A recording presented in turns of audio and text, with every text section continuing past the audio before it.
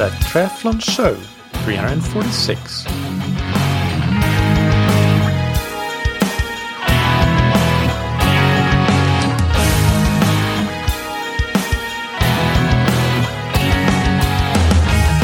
what's up everybody, and welcome back to another episode of That Triathlon Show, the podcast presented by scientifictriathlon.com. I'm your host Michael, and on today's episode I interview Andy Blow, the founder of Precision Fuel and Hydration. In this episode we discuss caffeine and how it can be used to enhance endurance performance. But before that, big thanks to our sponsors. First, Precision Fuel and Hydration is the sponsor of today's episode, and because Andy is on the show, I'll leave out the preamble, but just wanted to remind you that you can get 15% off your first order of Precision Fuel and Hydration products by using the code TTS22 at checkout on precisionfuelandhydration.com, and that includes the new caffeine gel. And thank you to Zen8. The Zen8 Indoor Swim Trainer is a swim training tool that you can use at home, allowing you to improve your technique, work on power and stamina, and save time and stay consistent, even when you're not able to go to the pool. It's a fantastic way to work on swim-specific core activation, because the instability element of the bench forces you to stabilize your core, and it helps you work on a high elbow catch, as the height of the swim bench is perfectly designed for forcing you to keep that elbow up. You can get tips and workouts on the Zen8 social media channels like Instagram and also on their YouTube channel. And remember, the Zen8 Swim Trainer is very affordable, and even more so with the 20% discount code that you can get on zen8swimtrainer.com/TTS. Now, without any further ado, here's my interview with Andy Blow. Welcome back to That Triathlon Show, Andy. How are you doing? Yeah, really good. Thanks, Michael. Really good. Good to be back. Yeah, it's great to have you. And we have an exciting topic for today with caffeine, which is something that for listeners that have not listened to episode 234, I highly recommend that, because that's where I talked with Dr. Ajmal Ali about the science of caffeine. But today we're going to talk about that a little bit, but also about a lot more of the practical sides and rigorously collected anecdotal data that you have from a lot of athletes. So I'm excited for it. Can you discuss first maybe a summary of, just a brief summary for those that are not familiar with the science of caffeine? What does it say about its use in endurance events and how it affects endurance performance?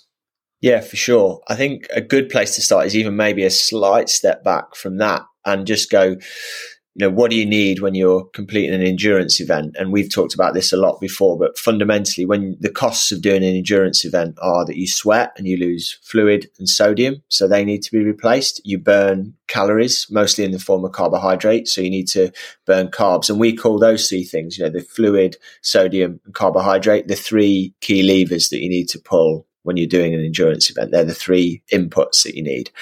But a potential fourth one, although you don't need it per se, but one that is significant enough that we include it in all of the athlete case studies we look at, because we're interested in how it influences performance, is ingestion of caffeine. Because caffeine essentially is a stimulant. It acts on the central nervous system and on the brain in order to essentially influence perception of fatigue and ability to perform, especially when you're tired. So caffeine has the potential certainly to enhance performance in endurance sport. And as your previous podcast on the subject delved into in a great deal of detail, there are a lot of studies that back up that assertion largely. So this is basically one of the very few ergogenic supplements that are marketed, which does have the potential to boost performance. Yeah, and actually, you listened to the episode over the weekend. I haven't listened to it for a long time, but and of course you're familiar with the with the research anyway from your work with developing caffeine products recently. But I think it's 2 to 3% that is touted as the performance benefit from using caffeine. Is that right?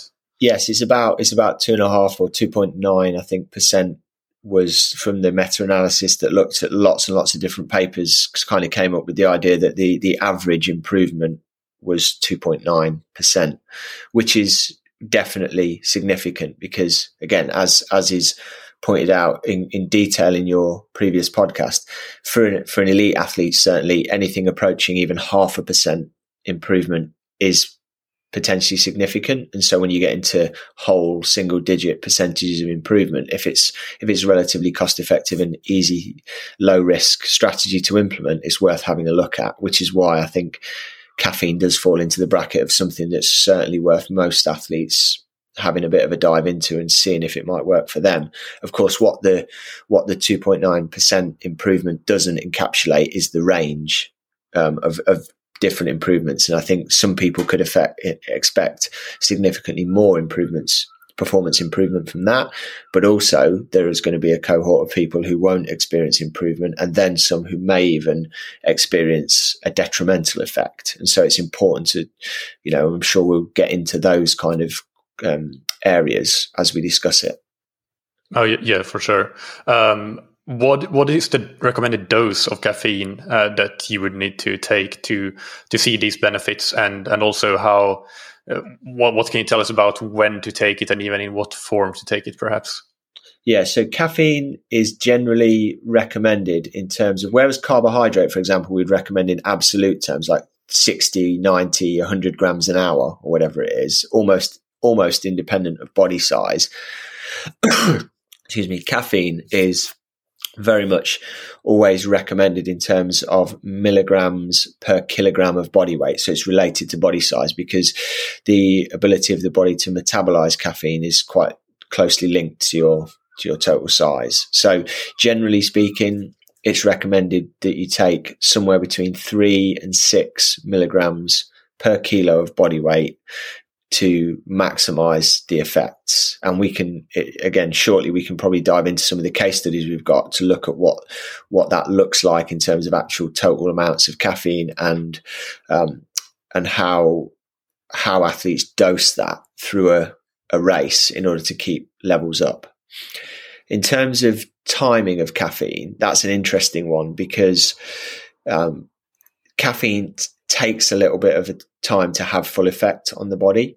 Everyone varies a bit, and to a certain extent it might vary on what you've eaten or what you've drunk and things like that. But generally speaking, when you take something caffeinated, you'll probably start to get caffeine into the bloodstream after about 15 minutes, but then it's unlikely to peak for up to 45 to 60 minutes. So it can be an hour after you've had a cup of coffee, say, that you're getting the peak effects of the caffeine. And then following on from that, the half-life, the half-life is when caffeine in the body is metabolized to 50% of its peak value. That can take, several hours, around 3 hours or so. And that, again, that can vary from person to person, but so you get this kind of relatively quick uptake, and it starts to have effects. It peaks after an hour, and then it takes quite a few hours to degrade.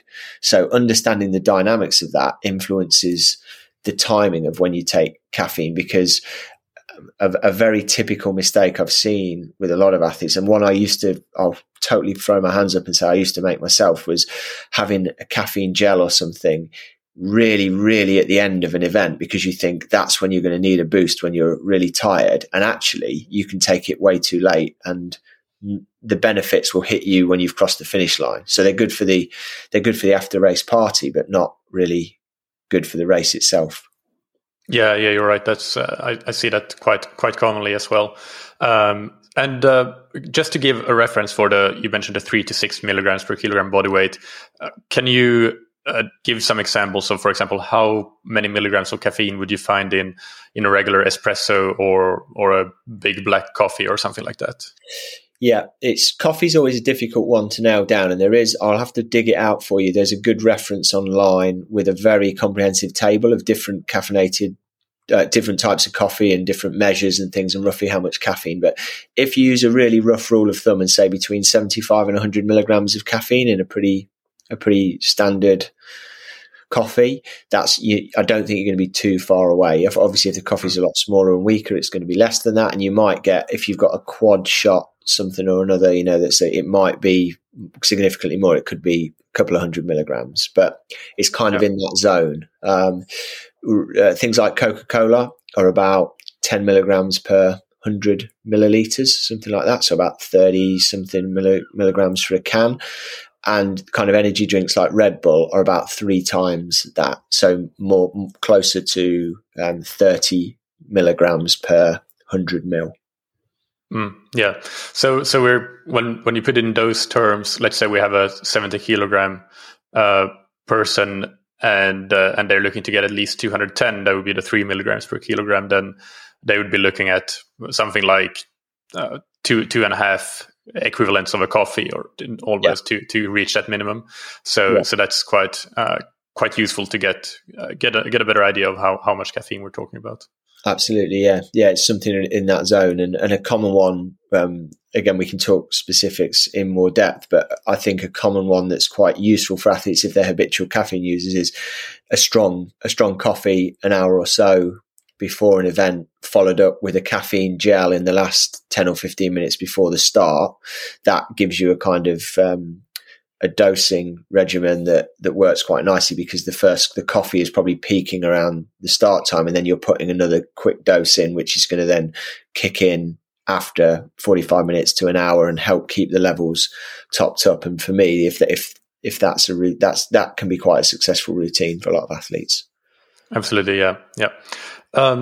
One thing that when I've looked at the science of caffeine that always stands out in the application of the science into practice is that science has been looking at the performance or events such as a 5K running race or time trial, or a 20K bike time trial, or 40K bike time trial.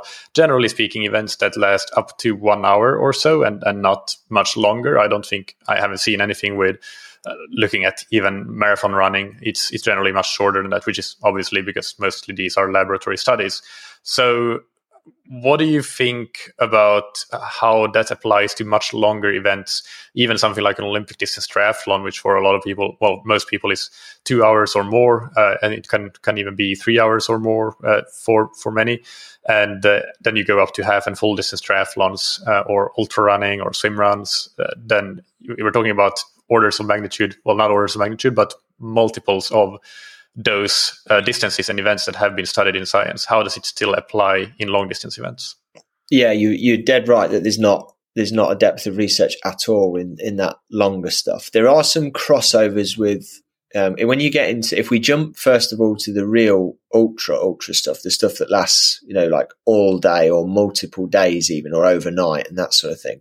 There are studies that have been done on military service personnel and things like that on the fatigue resisting effects of caffeine that may have relevance in how they dose those, but there's been nothing really looking at ultra sports performance, I don't think. But when you talk about longer stuff, so if you start with, say, Olympic distance triathlon or marathon, which depending on fitness levels are kind of in the same zone time wise for a lot of people, you might be out there for, say, between 2 and 3 and a bit hours if you're a faster athlete in those events.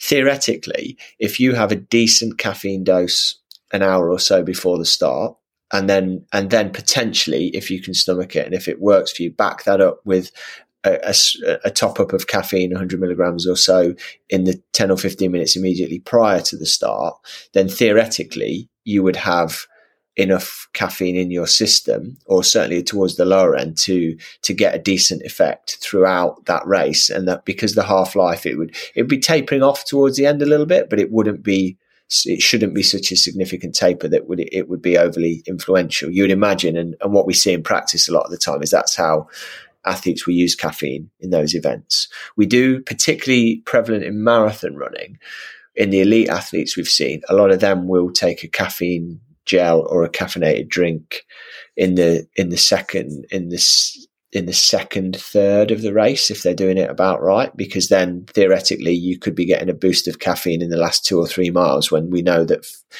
the racing really sort of gets spicy for the elites, and when moves can be made and when fatigue's at its highest. So there might be an argument for an extra dose mid-race, but as we said a few minutes ago, a common mistake for those that don't understand it quite as well might be to save a caffeine gel for mile 22 or 23 in the marathon, when in actual fact you're so close to the finish. It could psychologically give you a boost if you think it's going to help, but in reality the physiology of that dictates it probably isn't going to help later on. So in summary, I think for those longer but not really long races, like a good dose before, and immediately before, an hour before, a little bit immediately before, and potentially a top up mid race. So in Olympic distance triathlon, that might look like a caffeinated gel, on the bike.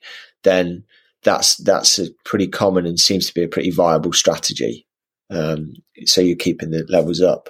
When you jump up to say middle distance, it's kind of an extension of that. You're out there for what, very fast athletes, less than 4 hours, and slower athletes might be 5, 6 or 7 hours on there. Then I still tend to see a lot of athletes will follow a similar pre-caffeination routine, but then it might be 2 or 3 top-up doses throughout the course of the race. Again, making sure you're not leaving the last one till too late. And then for Ironman, Ironman and ultra stuff that goes on a lot longer, you start to get into a situation where it's like, is the best strategy to pre-caffeinate strongly and then top up throughout? And that might be the case for some athletes, certainly at the faster end. However, there could be a potential advantage for some people in moderating caffeine before the start, on the basis that you will feel the effects to a greater extent if you start to dose during the race, to sort of mitigate the inevitable fatigue that's going to happen later on. And I think certainly in really long ultra stuff, that's where the timing of it gets interesting, because I've heard people theorize, and I've seen examples where people have abstained from caffeine before the race, and then it used it very strategically to say get through the night time or through very late stages when natural body cycles and circadian rhythms are telling you to sleep, and you can really use the sleep blocking and fatigue masking power of caffeine by taking it later on in the event, so that you get an enhanced effect at that point when it's going to have more bang for the buck, if that makes sense. Yeah, no, that makes sense.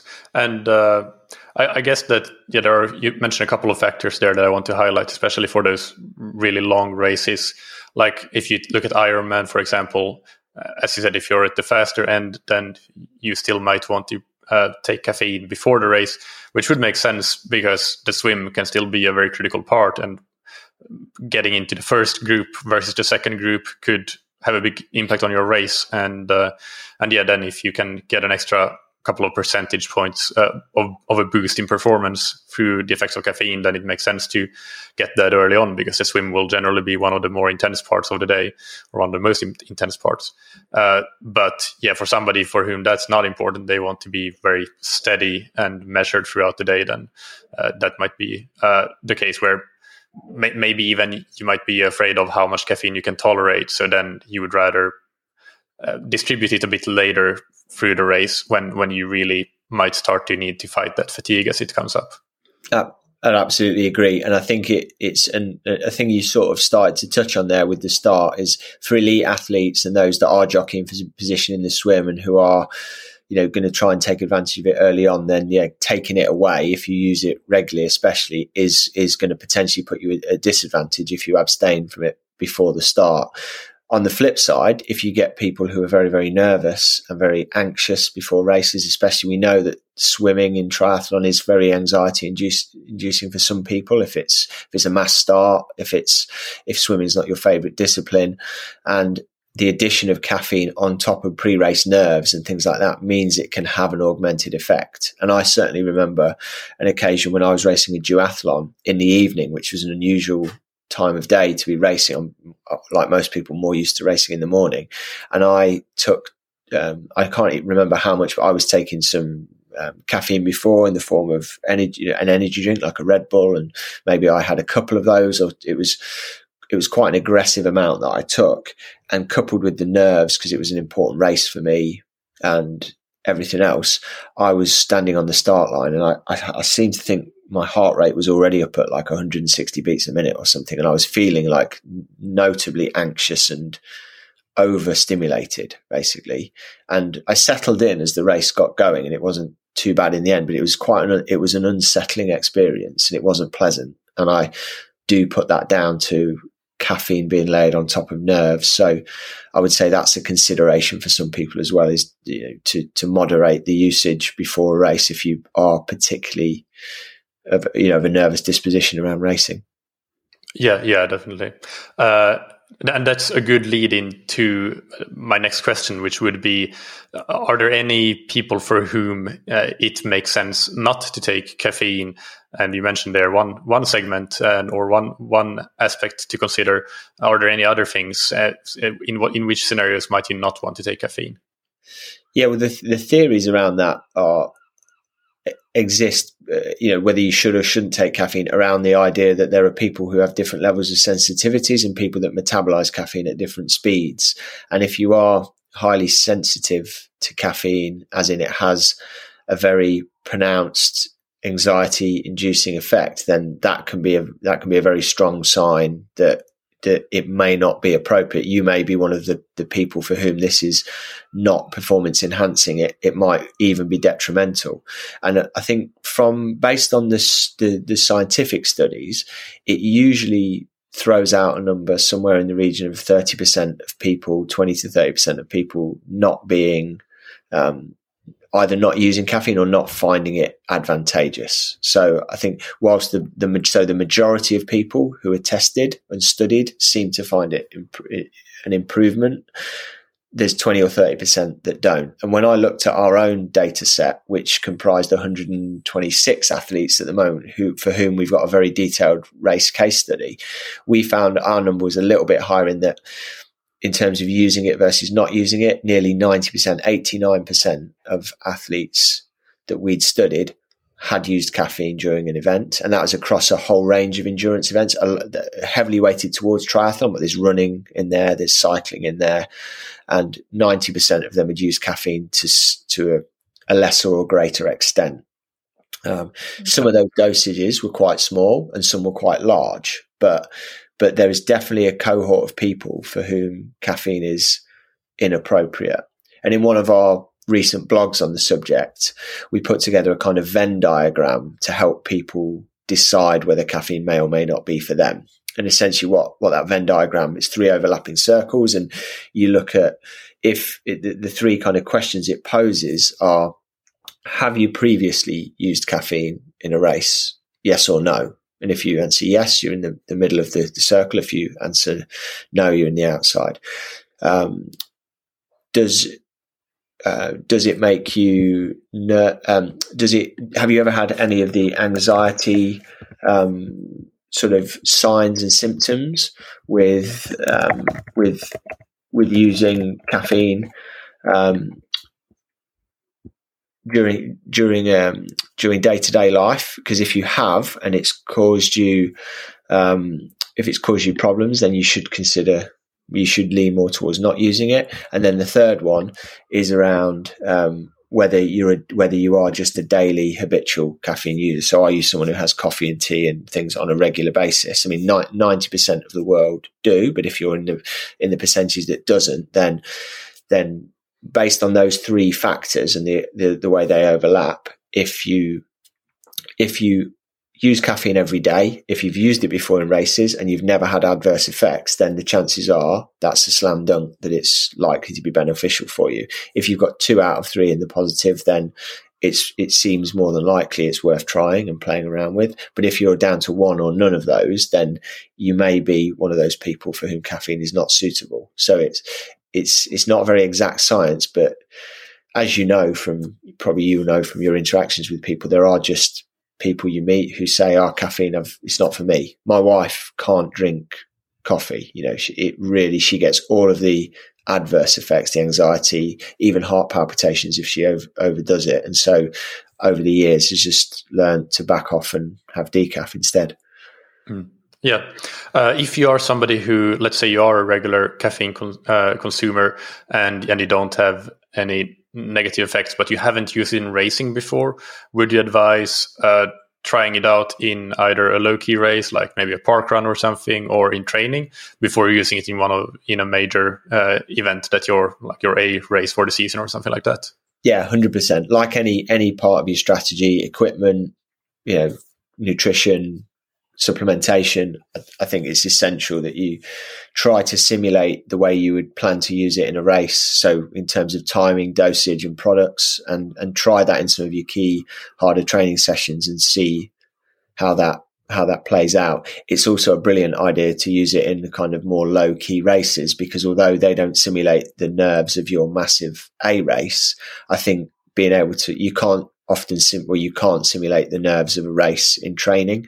And so using a B race, as it were, or even a C race, whatever you want to call it, a low key race to do so can be helpful, because it can also bring in that element of natural race anxiety and seeing how you respond to that. Yeah.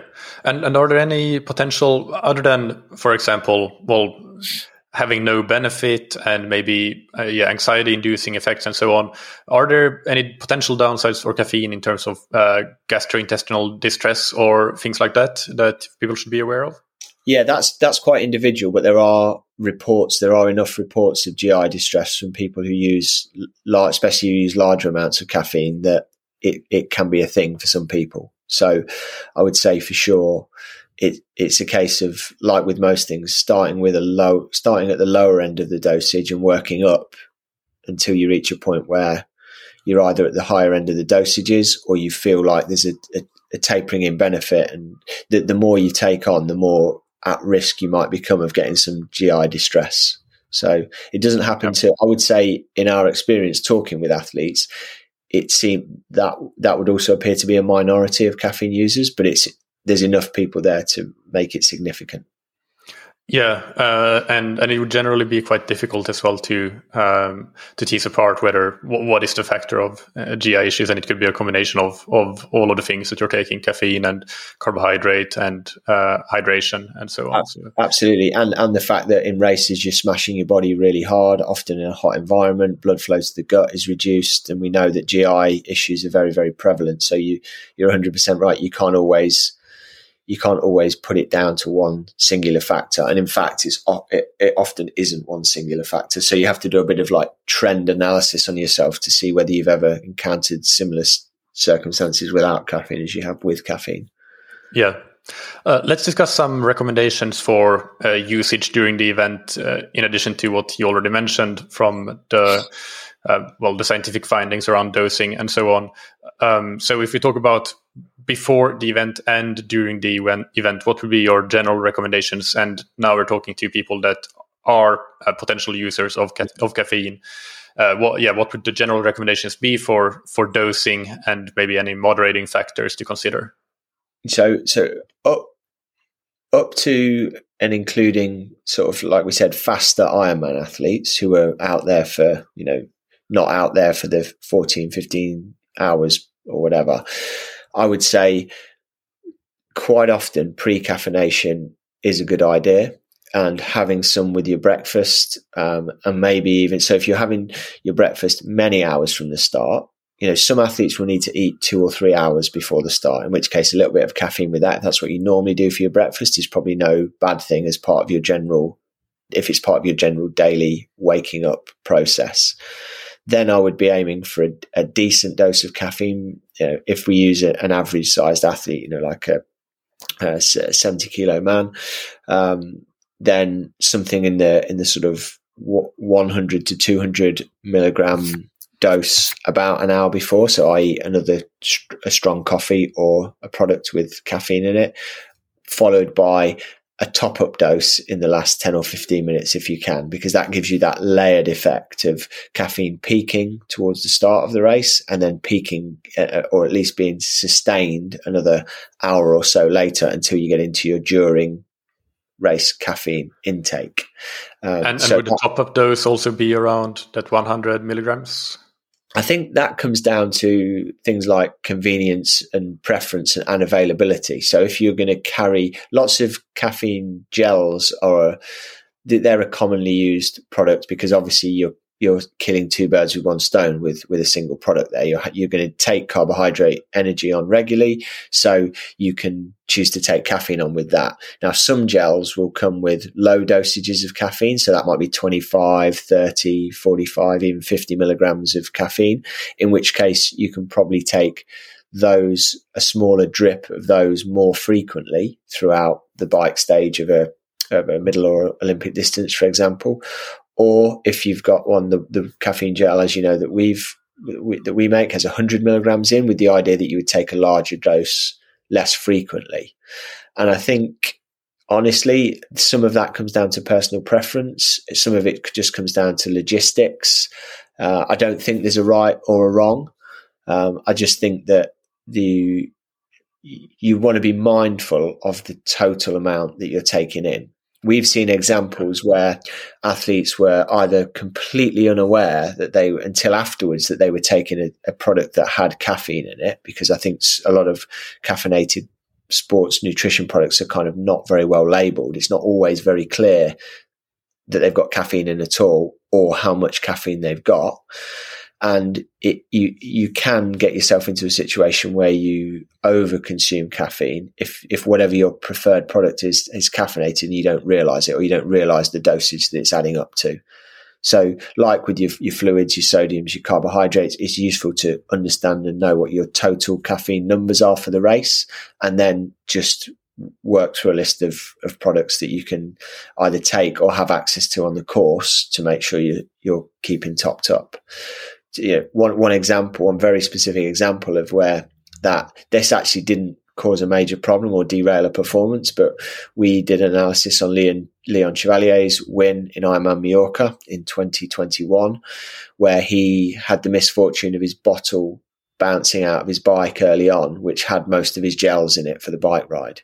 So he was snatching gels from the course, and for whatever reason ended up with a very high proportion of caffeine gels that he was trying to take for energy in order to make up for the carbohydrates that he'd lost in that bottle. He'd lost nearly all of his bike nutrition in one bottle. And he did a great job in terms of hitting his carbohydrate numbers by grabbing gels on the bike course. But because they were quite highly caffeinated, he ended up consuming something in the region of 1,000 milligrams of caffeine throughout that race. And based on an approximation of his body weight, that could have been as much as 12 or 14 milligrams of caffeine per kilogram of body weight during that time. And that's really on the high end of what we've seen in a race. And Leon won that race and didn't report any adverse GI effects really, and didn't have any major problems after the event. But it was certainly unintended, because normally he would be taking probably about half of that amount of caffeine during a race, which is a lot more of a dose which would be sort of considered safe and normal. Yeah, no, for sure. And I think it's important to keep in mind for training as well as racing, with the amount, just as you mentioned, being aware of how much caffeine your different sports nutrition products contain, because otherwise you might impact your sleep negatively for that day if you happen to get in a lot of, like, too big a dose of caffeinated products. So of course, if you have your big A race, then maybe it doesn't matter too much if you overconsume a bit of caffeine, as long as you don't have any issues. You get the performance effects, and what's one bad night of sleep after that? But in training, you do want to be especially mindful, I think, with that. This is based on personal experience that I've done a long ride with exclusively caffeinated gels. I wasn't unaware of that, but I just didn't have any options at home at that time, so I didn't sleep very much that night. It was quite a lot. Absolutely. And we know that especially if you train later in the day as well, that can disrupt your sleep on its own. So if you add caffeine into the mix, that can be pretty detrimental. And then you get into that vicious cycle of not recovering very well from those training sessions because you're not sleeping adequately, and it can spiral quite badly. One other thing that sort of, I think it's worth labouring the point, even though it's a simple point, is above all else, the most important thing, once you've established if caffeine might be for you, or you've established that it is for you, it's having a really good understanding of the dosage that works for you that matters. I think that all of these studies and things that get talked about and numbers that get thrown around, they provide a fantastic indication of what a decent strategy might look like, that 3 to 6 milligram window, possibly more in a really long race, because of the degradation of the early doses, they've effectively disappeared from the body. So although we quote Leon having 14 milligrams, say, per kilo in the Ironman, the dosages that he took before the race have been fully metabolized and are out his system by the end. So he's just operating at a higher level, but not right up at that level. I think just if nothing else, it's just really worth zoning in on how many hundreds of milligrams are likely to work for you, and then playing around in that zone to figure it out. Because I think that's probably the Achilles heel of caffeine use for most athletes, is that there is just no great appreciation in most people for what constitutes an effective dose for them. And I think that's when you really boil it down, that's what matters. It's like, how much caffeine do I need personally for me? We don't want to go above those higher recommended, well, much above those higher recommended limits, because there appears to be a diminishing returns on any positive benefits, and a higher risk of GI issues and other anxiety, palpitations, or whatever. But at the same time, the bandwidth, if you look in our case studies, the bandwidth for dosages that athletes appear to be using and having good performances, and obviously we're not going to relate their good performances solely to the amount of caffeine that they took in. It's a very small component, but they've performed well with a variety of levels of caffeine in their system. Then it sort of tells you that like a lot of things in sport and training and racing, you need to do the N of 1 test on yourself and figure out what dosage works for you. Yeah, and that's something that we've discussed in previous episodes with you around the importance of logging these things and being quite specific with your experimentation on yourself, whether it comes down to whether it's about nutrition or hydration, sodium, caffeine, and just getting a really good idea for that in training already, and then racing will be a natural consequence of what you did in training. It will already be optimized, and you don't run the risk of any surprises happening. So I think that's an excellent point. And maybe we transition into those case studies that you mentioned, because I think that could be quite interesting and fun to hear about. Yeah. How much, and maybe we stick to the triathlon events at least. Well, let's start with them anyway. For this one, how much do you see, especially when we look at the elite athletes, them taking in different distances of triathlon that you have gathered data from in your case studies? Yeah, that's a good one. And all of these case studies, obviously, the individual ones are published on our website. So if anyone wants to have a dive into any individual case study that we mention and have a look at the data, it's all there on the site. But when we look at the middle distance triathlons that we've got with elite athletes, we've got 15 case studies now, very detailed ones, where athletes have consumed caffeine during a middle distance triathlon, and the average finishing time was 4 hours, 8 minutes. So this is a really elite group. And it includes men and women. It includes men and women, correct, yeah. And it's the average is about 3.5 to 3.6 milligrams of caffeine per kilogram of body weight. So towards the lower end, and that includes a caffeine dose immediately pre for a lot of those athletes. So that's kind of at the lower end. For full distance Ironman, we've got 9 case studies now with an average finishing time, again, pretty quick, of 9 hours, 45 minutes. So still sort of elite, so pro and elite and top age groupers.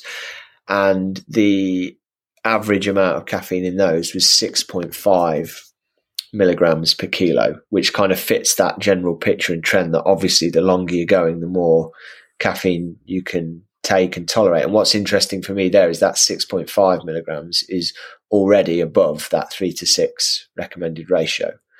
But the big caveat there is that if you're going for 9 or 10 hours, caffeine that you took before the race will have been, if depending on your speed of metabolism, in the majority of cases, will have been metabolized towards the end, before the end of the race. So the way that you're topping it up throughout doesn't mean that you've actually taken it's not like taking a dose of 6.5 milligrams of caffeine per kilo body weight all in one go.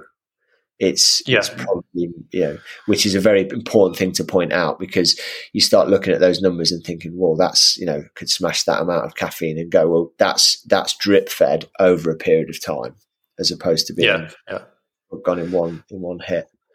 that would be, I remember the first marathon the first race that I ever consumed caffeine before was a marathon that I did, and being young and dumb, I wanted to be on the high end of things, so I said, well, let's do 6 milligrams per kilogram body weight. Yeah. And then I consumed that amount of some kind of caffeine chews or tablets, and then I didn't feel anything right away. So I was like, let's just get a couple more in there. So I don't know what I ended up taking in the end, but that was all in one go, 1 hour before the marathon. And I got off the metro and I was really jittery and lightheaded and wasn't sure I was going to find my way to the start. I did in the end, and in the end it settled because I think I metabolized caffeine quite quickly. So I did have a good race, but that was definitely very, very excessive and not something I would recommend doing. On the high end, I think a good analogy with caffeine and the dosing like that is one that anyone who's been out drinking can relate to, in that what you would have effectively done there is like going out, and it's like going to a stag party and you immediately drink 5 pints and 10 shots of Sambuca or something like that and get very, very drunk very, very quickly. And then, it's a high risk strategy. You get very drunk, but it all happens very quickly and gets out of control. Whereas if you go out and have a few drinks spread out over the period of a few hours, and your blood alcohol level obviously rises and you feel a little bit merry and tipsy, but you just have a drink every so often, keep the levels up, you probably have a more pleasant overall evening. And, so reading those numbers, it's not about hitting it hard quickly. It's about dripping the dosage in over the time period that's required. And so that's I think what you did there is like and we've all done it in our own ways. Is the classic athlete thing: is get a small grasp of the science, read some numbers. In that case, it's like the headline thing is 3 to 6 milligrams. Then what we all do is we go, well, if it's 3 to 6, 6 is probably good. And actually what I'll probably do is push it to 8 because, more is likely to be better. And then you don't really take the time to consider the rate at which you infuse it in. You assume this should all be done in one hit. And then before you know it, you've made a potentially catastrophic decision. So I think just taking time to understand all of that is really important, because sometimes it's good to learn the hard way, but you don't always have to if you're prepared to do a bit of research beforehand. Yeah.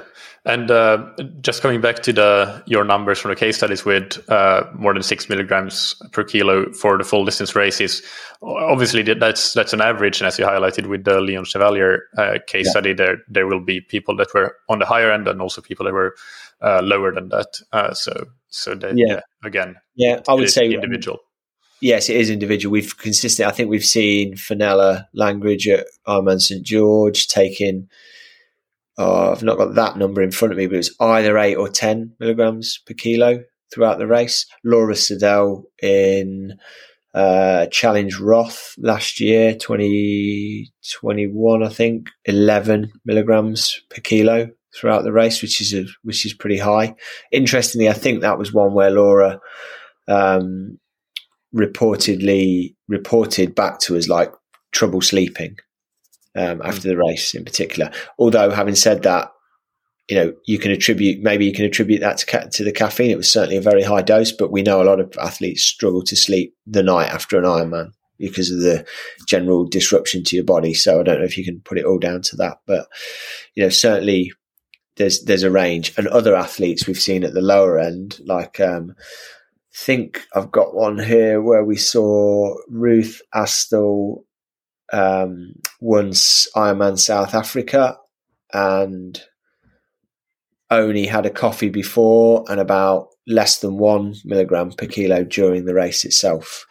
So there was a use of caffeine there, either planned or inadvertent, but it wasn't significant, and she won the race. So, and there are countless examples of good performances where people have used no caffeine at all. So I think it's important to continue to point out, if we haven't laboured it enough, that thing that it's individual. And I would say also, unlike getting your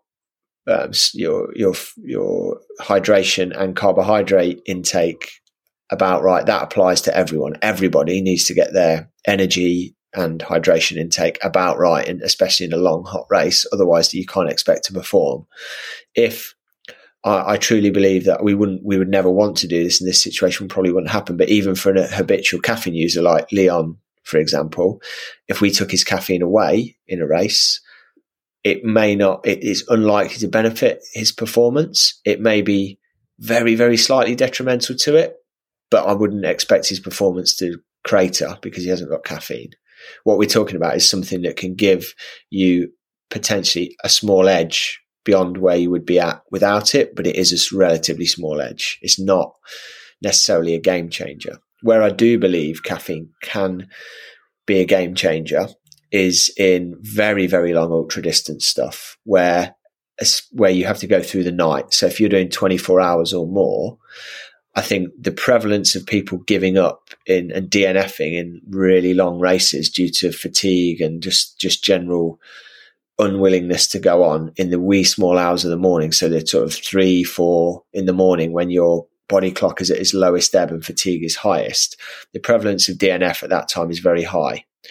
And I'm sure that there is a strategic use of caffeine that if you used it through the night in order to help get over that bump. I've done a few races that have been that long where if you can get through to the next morning where the sun comes up, it's amazing how much better that makes you feel.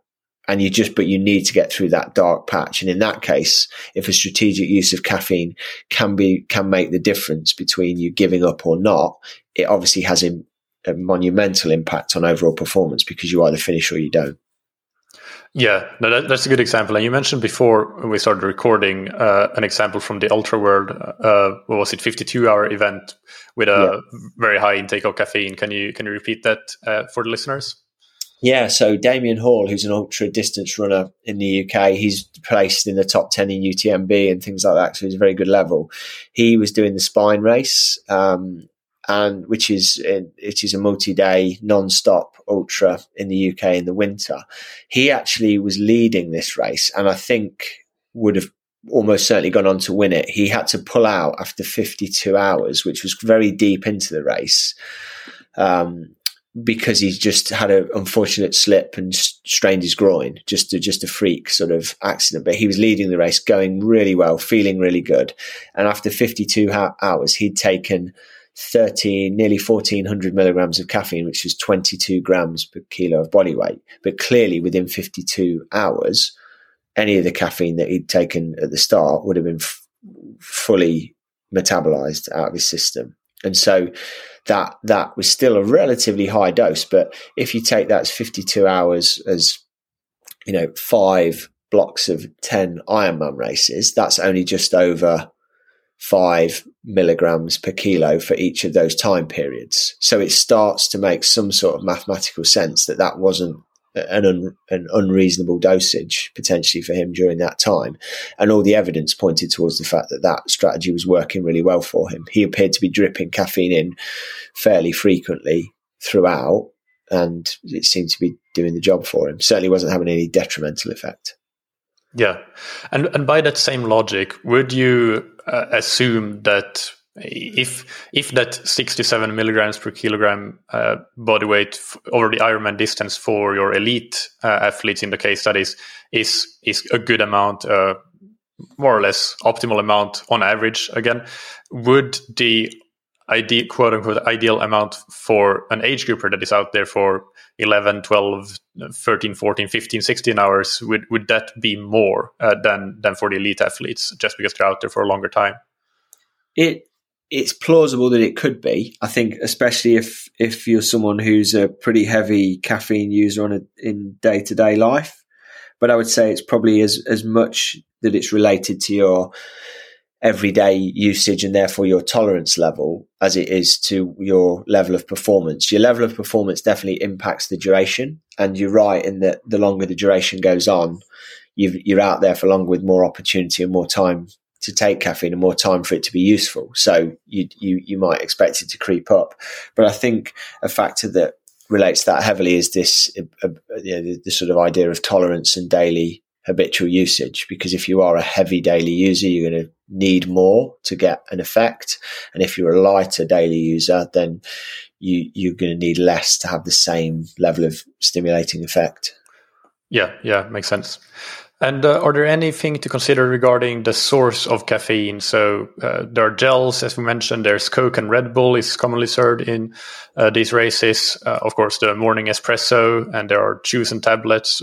And anything to consider there, or are they all good sources of caffeine without too much significance where you go to? Yeah, I think like with carbs, like with fluid, like with salt, it's about finding dosage forms that work for you. The most significant advantage that sports nutrition products offer over having a coffee or whatever is, well, there's twofold. One is the dosage is very clear. If you take a gel with 100 milligrams of caffeine in it, you're getting very close to 100 milligrams of caffeine. If you have an espresso, there are so many variables that go into the amount of beans, how fine they were packed, how much pressure was used. That the variability on what level of caffeine you're getting there is quite high. So you kind of, it's a little bit more vague. But if it's a more pleasant way to start the day, certainly I'll always reach for a coffee over a caffeine gel first thing in the morning. Then it's certainly very viable. The other advantage that formulated sports nutrition has is that clearly during the race you can carry it with you and know what dosage you're getting on a regular schedule, whereas you're not going to be stopping for a coffee, or I would assume, or taking any kind of organic product with you which contains caffeine that's going to no doubt be difficult to store and carry and eat on the move and that sort of thing. So I think basically it comes down to practical considerations, but other than that, it's milligrams in your system that matters. Yeah. And I think there, just as with carbohydrates as well, if you're planning on using, for example, Coke, I like using Coke in some races, at least as a potential option. And I don't always have it, but in some races I do. Or Red Bull, which I don't use, but I know some people like it. Then you kind of have to have a reasonable idea of how much you actually end up drinking when you get a cup of Coke or Red Bull.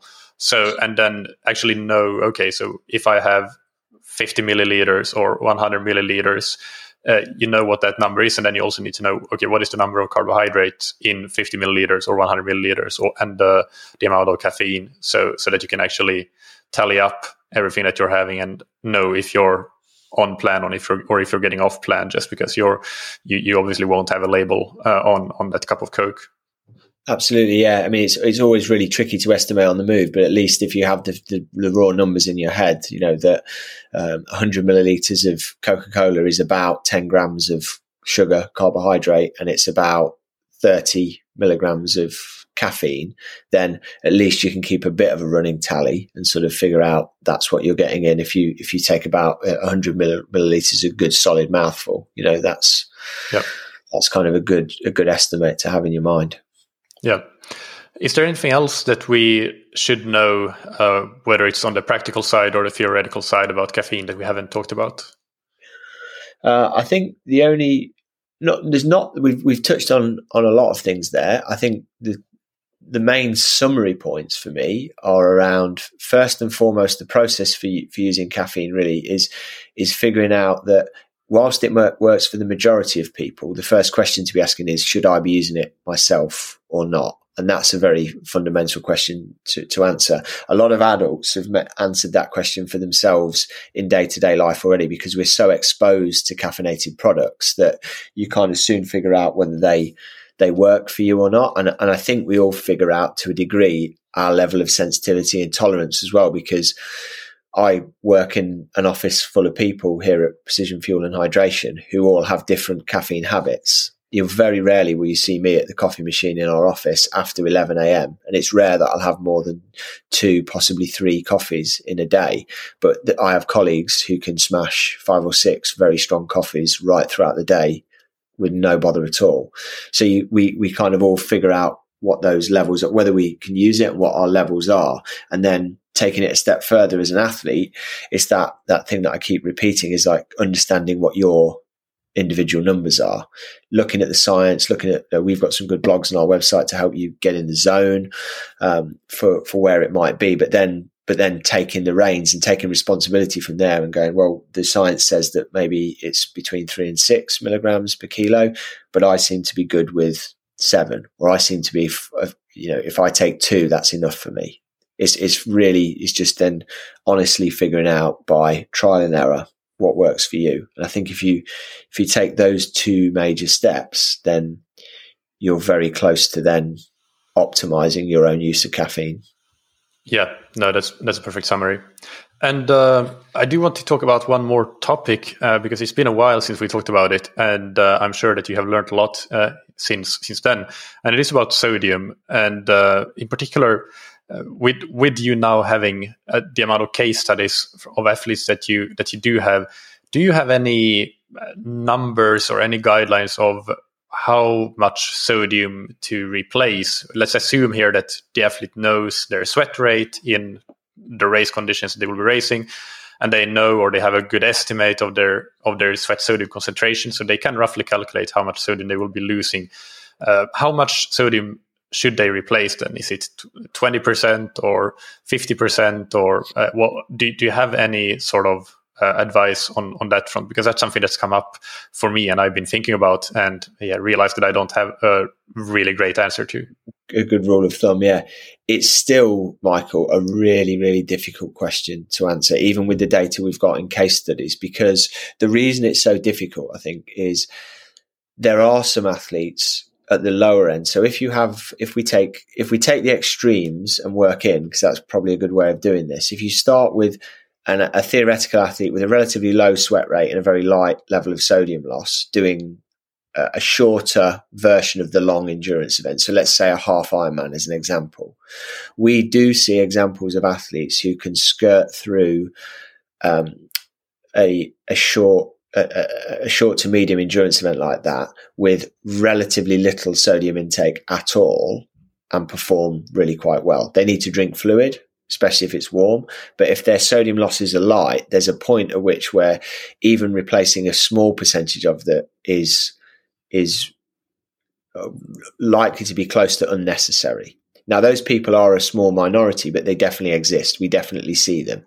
And they tend to be, and again, this might be a generalization, but they seem to be people who also often perform pretty well in hotter conditions and things like that. They're relatively economical with their sweat and sodium loss, in the replacement of their sodium. Their sodium is low requirement for, and fluid they can do by feel, by drinking to thirst and that sort of thing.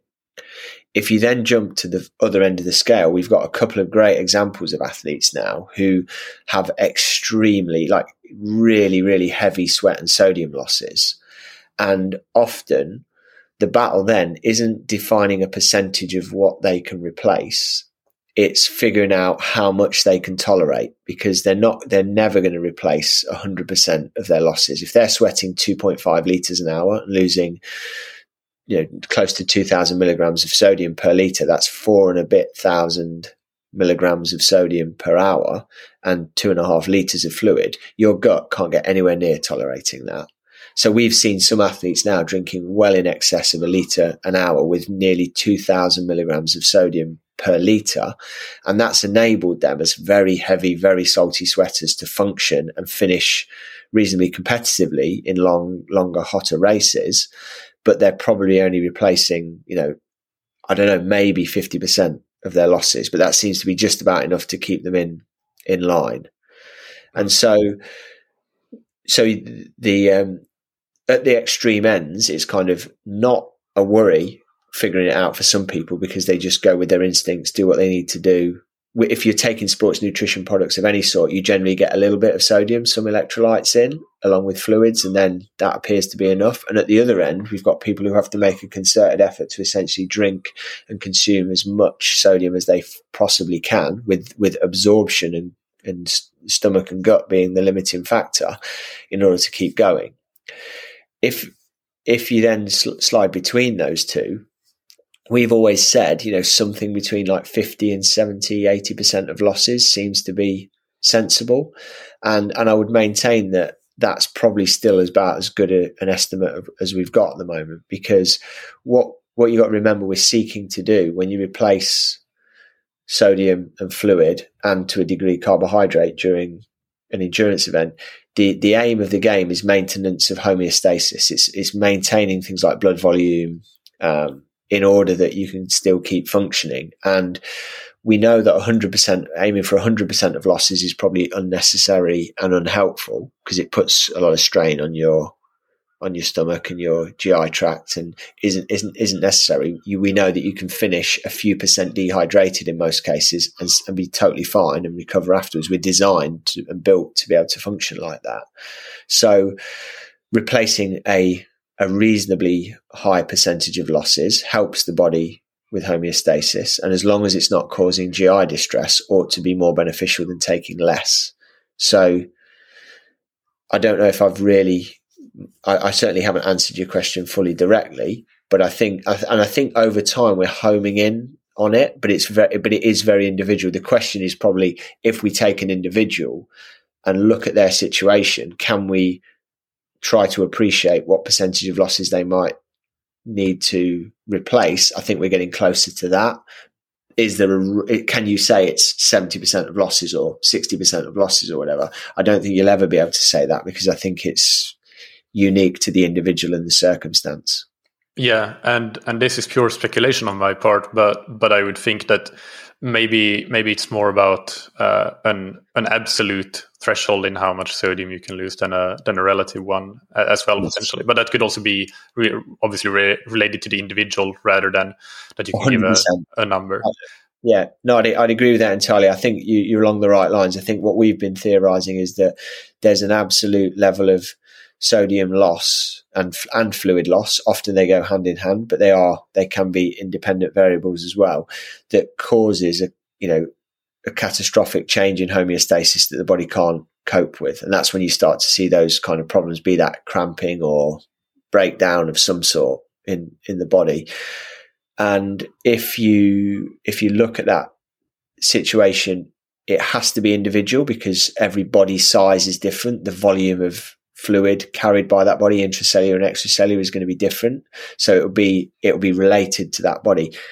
And then it's further confounded by the idea of like, how well stocked on sodium and fluid are you? How well hydrated are you before the start of an event? Because we know that, for example, we've talked about this, you and I have talked about this numerous times before, but the habit of athletes over drinking water before an event in a bid to stave off dehydration can actually have a negative impact on their sodium levels, because you end up peeing out so much sodium that you can start a race on the back foot from a sodium perspective, mildly hyponatremic, because you've overconsumed water, in which case your reservoir of sodium, as it were, is already depleted before you start. So trying to nail all of those things down is lots of moving parts. But the theory of what you're talking about there, I think, it probably holds true, that for most people there will be an absolute level of sodium deficit that starts to become problematic, and the level of supplementation needs to keep you one step ahead of falling into that catastrophic level of deficit.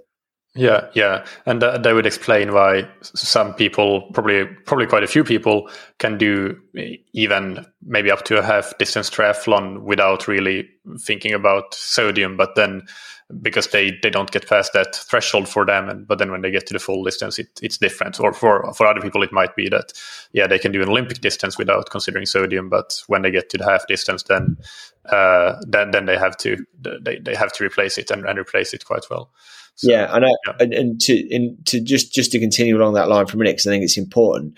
We've obviously there's a lot of opinions, as we've talked about before, in the world about this particular topic. It's quite an emotive topic for some sports scientists and coaches and athletes, and there's people that agree with the line that we take at Precision Fuel and Hydration, and there's people that very vehemently disagree with it. But what I tend to see quite often in the people that really vigorously disagree with it is that they've had experiences either directly through them as athletes themselves or with athletes they've worked with where electrolyte supplementation hasn't been particularly beneficial or useful. And then the extrapolation from that is that therefore it doesn't matter for anyone. And I think that's a dangerous place to go, because we know for sure, if you look at some of the case studies on our website, that there are cohorts of people for whom aggressive sodium and fluid supplementation during long events is absolutely critical, not only to them performing optimally, but to even finishing at all. If you want to see extreme examples, then if you go into our case studies and look at the ones for Luke Henderson, who's a top age group, he's sort of a 9 and a bit hour Ironman age grouper in Australia who has exceptionally high sweat and sodium losses. He was advised by one of these famous triathlon coaches who's done very well in Kona and who is skirted by on relatively low sodium and fluid intake, saying that now you just need to drink to thirst. You just need to drink water, drink to thirst. Don't worry about electrolyte supplementation. And he's ended up in the medical tent numerous times with that advice. He's moved to a strategy with extremely aggressive supplementation, has started finishing races regularly and getting PBs. And I think where we can be mischaracterized and misrepresented is that therefore becomes the message that we are pushing, is that you need large volumes of fluid and sodium for everything that you do. And that is not the case. It's absolutely about individualization. And there will definitely be athletes and people who can skirt by with very little. And at the far end, there will be people who use loads. And everyone else exists somewhere on that continuum between those two.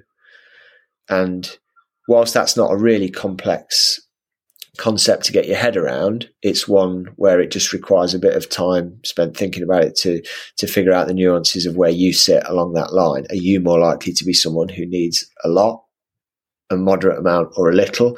And once you figure that out, you can, and that's what the tools and services that we have are kind of geared at doing, is helping you to figure that out and then giving you tools to make those strategies real. Yeah. That's a good summary. So let's finish off. First of all, can you just briefly mention and talk about the new caffeine gel that you have out? And if you have any other projects that you want to mention, or races or events that you will be at during this summer. This episode will be released in beginning of July or so, I believe. So yeah, any precision fuel and hydration related things that you want to talk about, please feel free. Yeah, so the new caffeine gel that we've released very recently is it's I don't know what to say other than it's the same as our PF30 gel. So it has 30 grams of carbohydrate in it, and it also has 100 milligrams of caffeine. Very, very simple. And one of the key things we wanted to do was make sure the product was very clearly labeled. It's 100 milligrams of caffeine and 30 grams of carbs. So as a component of hitting your numbers, it's really easy to use. And then the other thing was we really needed it to taste good, because caffeinated products generally don't taste fantastic. And I think we've nailed that one in that it's a very, very neutral taste. And so far, they've been road tested at the World Championships. They've been road tested by a lot of athletes in training now. And it's probably the one product that we've been asked about the most in the last 12 months. So we're really stoked to actually finally get it to market. So that's really cool. Yeah, that's good. I haven't tried it yet. I just got it yesterday, actually, but looking forward to trying it out. And any other precision fuel and hydration news, events or similar that you want to talk about? Yeah, we have got now launched a fueling and hydration planner for the races. So as you well know, Michael, because you've been involved with what we do for a very long time, and we've had the online version of a sweat test to help guide people into which bucket they land in terms of heavy sweat and sodium loss, moderate, light, or very light. And we've also developed the quick carb calculator, which was an idea of giving people a quick reference to how much carbohydrate they might need per hour based on the intensity and duration of an activity. It's always been the plan to put those two things together to create a more comprehensive race fueling and hydration plan. And that's what we've got with the new fueling planner. So increasingly that's being rolled out at the moment. That's available online. It's, it covers triathlon, running and cycling at the moment. And we plan to add other sports across and other distances as time goes on. And I think for me, I'm very, very proud of that product. The team here have put an incredible amount of work into the technical side of it, but also into the kind of IP that's gone into it. Because as you know, the sports science team here do a lot of one-to-one video calls with athletes, pro elite level, right through age group and amateur ranks, right down to beginners. And we've assimilated a lot of knowledge about fueling and hydration plans from that also from the academic studies that we've done and from the sort of case studies we've done with athletes, and all of that, we've really tried to sort of put all of that IP into the back end of this fueling planner. And so the idea with it is you can be signing up for a race. You can say, I'm doing Ironman Hawaii. We know the weather conditions, what they're likely to be. You can put in a bit about your performance and your history. If you've got things like sweat test numbers, you can put those in. If you just want to take estimates on those, you can use sliders to give yourself estimates. And the overall output is a fueling and hydration set of guidelines that then enable you to go off and play around in the right zone for you with how much fluid, sodium, and carbohydrate you might need to take and how to do it in that event. And I think that hopefully starts to address a huge gap in the market between people having to read and interpret research and opinion online themselves to work out their own plan, or going the full hog and hiring a full-time, sports dietitian to do it for them. We're trying to give people a tool there so they can get a good way down the process themselves for free online. And so far, the uptake on it has been, and the feedback's been really good. But I would love for people to have an opportunity to use that. Yeah, I tested the beta version of it, as you know, and I was very impressed by it. Not just the output that it gave in terms of the plan itself, the amount of carbs and hydration and sodium and so on that it recommended, but how it wasn't a black box in the way that I could hover above my recommendation for carbohydrate intake, for example, and it would explain to me kind of a bit more about, okay, why this carbohydrate intake, and the same for the other factors as well, which I think is really, really important, because we're in a day and age where there's a lot of technology and a lot of things that are kind of black boxes, essentially, where they will recommend things without explaining the why. And for me, at least, that's something that I don't really like and I don't really trust. But yeah, so that's one aspect that for me personally was a big positive and a unique thing with your calculator that I think is worth highlighting as well. Yeah, that's good of you to say, because I think that is one of the aims, is to make the information as useful, authentic, and transparent as possible, because ultimately what we want to do is get people in the right zone for their fueling. And then if they want to jump in and use more of our resource by having one-to-one video calls with us and stuff, we've got a solid starting point for them to go from, and they've already got a little bit of embedded knowledge from the reading they've done on the fueling planner. So yeah, really, really excited to get that out, more widely. Okay, so let's do the rapid fire questions again, because it's been a long time since you've last done them on this show, so things may have changed. And the first one is, what's your favorite book or resource related to endurance sport? So this one, I would say, not necessarily fully related to endurance sport, but if you bear with me, it is related to the theme of what we've been talking about. And there's a fantastic free book on Audible, if anyone's got an Audible audiobooks account, and it's called Caffeine by Michael Pollan, investigative journalist. And it touches on caffeine in sport very lightly in one place, I think. But overall, it's a fantastic history of like how humans started using caffeine, how we found it, how it evolved economically, what it does to the body. It's just a great read. So totally different track to what we've been talking about in the highly specific use of caffeine. But for general grounding, it's only 2 hours long. It's free on Audible, and I found it really enjoyable. Yeah, no, that's great. And correct me if I'm wrong, but last time I asked you this question, you said Boys in a Boat. Was that you, or am I misremembering? No. No, that was not you. Okay. No, I was going to say that I finally read that book and it was great. But I might look that one up, though. What's that one about? It's about the U.S. Olympic gold winning team from the Olympics in Berlin in 1936 in rowing. And they're the University of Washington crew. And apparently they're making a film about it now as well, cool. Maybe this year or next year. Yeah, I've not heard of that one. So I will that's a good recommendation for me. Thanks. Yeah. It might be that Paul Newsom recommended it, and I know you're good friends, so that might be why I mixed it up. What's an important habit that you benefited from athletically, professionally, or personally? Still probably the best one that I have, which is not uncommon for endurance athletes, is getting up and getting my my exercise session done very, very first thing in the morning. I don't manage it every single day because with my wife wanting to exercise and the kids need to be got ready for school and all those kind of things, it can be tricky. But I think I'm pretty proud of the fact that in my mid-40s, I'm still able to race and compete with some of the younger guys in our office. And I think that's consistency built on years of getting up early and getting an exercise session done first thing on the morning most days. Yeah, that's awesome. And who's somebody that you look up to or that has inspired you?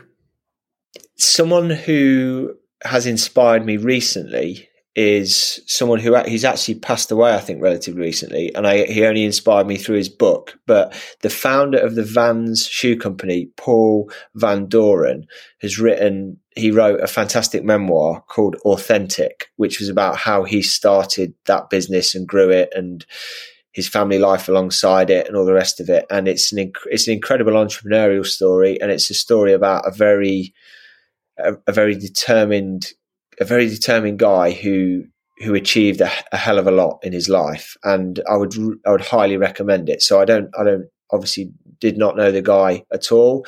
I know clearly, like a lot of people will, about his business, but I found that to be a really inspirational book that I would recommend to anyone, particularly if you're of an entrepreneurial or self-employed mindset yourself. It's a fantastic read, really inspiring. So, Andy, thank you so much for that. People already know where they can find you. It's on precisionfuelandhydration.com. And you have your new social media handles, which are Precision F and H across the board. So that's also good. And you mentioned free video consultations if people want to have feedback on their hydration and nutrition strategies. So yeah, there's plenty of ways to get in touch with you, and your team is absolutely great at answering any questions that people might have, whether they use your products or not. So again, Andy, thank you. It was great to chat to you. Thank you for all the information that you shared. Yeah, thanks for the invite, Michael. Anytime. Always love having a conversation. I hope that you enjoyed that interview with Andy. As always, you can find the show notes on scientifictriathlon.com. There are plenty of links for this one, including several blog posts on caffeine that you can find on the Precision Fuel and Hydration blog. They're linked to in the show notes. And also all of Andy's previous appearances are linked there. And finally, the episode that I did with Dr. Ajmal Ali on the science of caffeine. So that's well worth checking out if you want to get a real deep dive into the science of caffeine and endurance performance. And while you're on the website, if you're interested in taking your triathlon performance to the next level, then check out our training plans or coaching services. We would love to help you out, so you can always contact us, and we can discuss how that can best happen depending on your particular circumstances. So check out the options that we have on scientifictriathlon.com and contact us to learn more. A big thanks to our sponsors, Precision Fuel and Hydration, that you can find on precisionfuelandhydration.com. Use their free fuel and hydration planner to understand your fluid, electrolyte, and carbohydrate needs and get a specific and effective race strategy, and book a free video consultation with the team if you want to refine it further. Use the code TTS22 at checkout for 15% off your first order of fueling and hydration products. And thank you to Zen8. Use the Zen8 swim trainer to improve your technique, power, stamina, and most importantly, your swim training consistency. Get 20% off your order on the swim trainer with the promo code that you can get on zen8swimtrainer.com/TTS. And don't forget that it's a risk-free investment. If you don't love it after 2 weeks, send it back and you'll get a full refund. Thank you, as always, for listening. Keep training smart and keep loving triathlon.